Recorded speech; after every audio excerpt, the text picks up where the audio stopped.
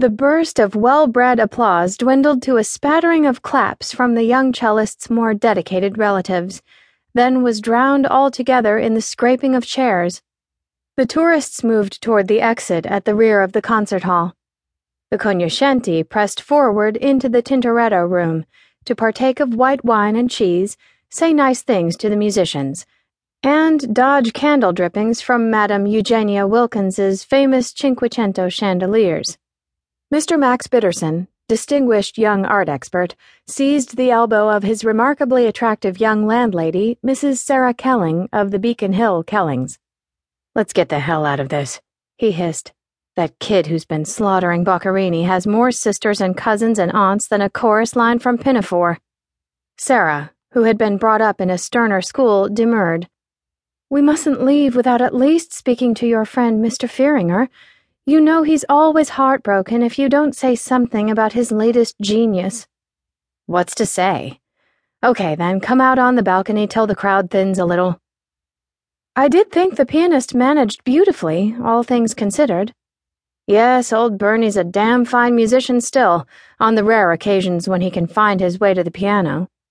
I wonder how Nick managed to keep him sober for the occasion. Heavens, what an impresario must go through!" Sarah rested her dainty forearms on the carved marble balustrade and looked down at the enclosed courtyard, now massed with spring flowers for Eastertide, or, as in Mr. Bitterson's case, Passover. "Look, isn't this fantastic?" On January 1st, 1903, Eugenia Callista Wilkins, widow of a railroad baron, had attended the opening of Fenway Court, better known to Boston as Mrs. Jack Gardner's palace. Seething with what she told herself was scorn, she vowed to show Mrs. Jack how it should have been done.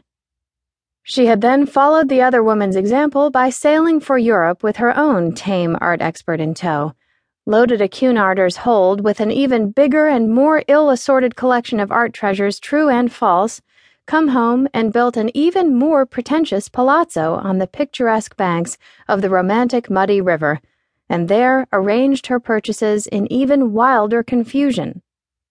Mrs. Wilkins had explained to the dumbfounded architect that her indoor garden must have a waterfall full 3 stories high to plash down over a series of marble basins into a lily pool stocked with exotic fishes. She would have even more flower beds than Mrs. Jack, to be kept ever blooming with stock from even more greenhouses. She would have mosaic walks alleged to have been spirited away during the restoration of Herculaneum, and she would have real, live white peacocks fanning their spectacular tails hither and yon as the spirit moved them.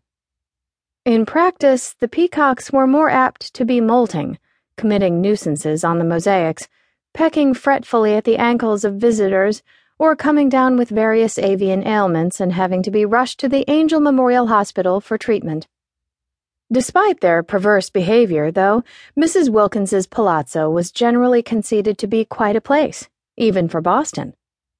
The Kellings, being among old Boston's richest, most prolific, and sometimes most respected families, had attended the 1911 opening in droves. It was upon that historic occasion that a then Mrs. Alexander Kelling had observed, with that tact and courtesy for which the Kellings were noted, that the place looked less like an Italian palazzo than a Babylonian bordello. Some other wit had immediately started calling Mrs. Wilkins the Madam, and the name stuck. Making the best of a bad business, Eugenia Callista had thenceforth ordered her visiting cards engraved Madam Wilkins, but she had never left one on a Kelling. Even after she died and bequeathed her estate to the city as a museum, therefore, the Kellings had stayed away from the madams. It was with an agreeable feeling of tasting forbidden fruit that Sarah gazed down at a molting peacock. For some reason, the courtyard was quite empty at the moment except for the birds, the fish in the lily pond, and a bored-looking guard leaning against a pillar. The babble from the Tintoretto room sounded pleasantly far away. The early April sun slanted down through the vast skylights. Sarah blinked and yawned.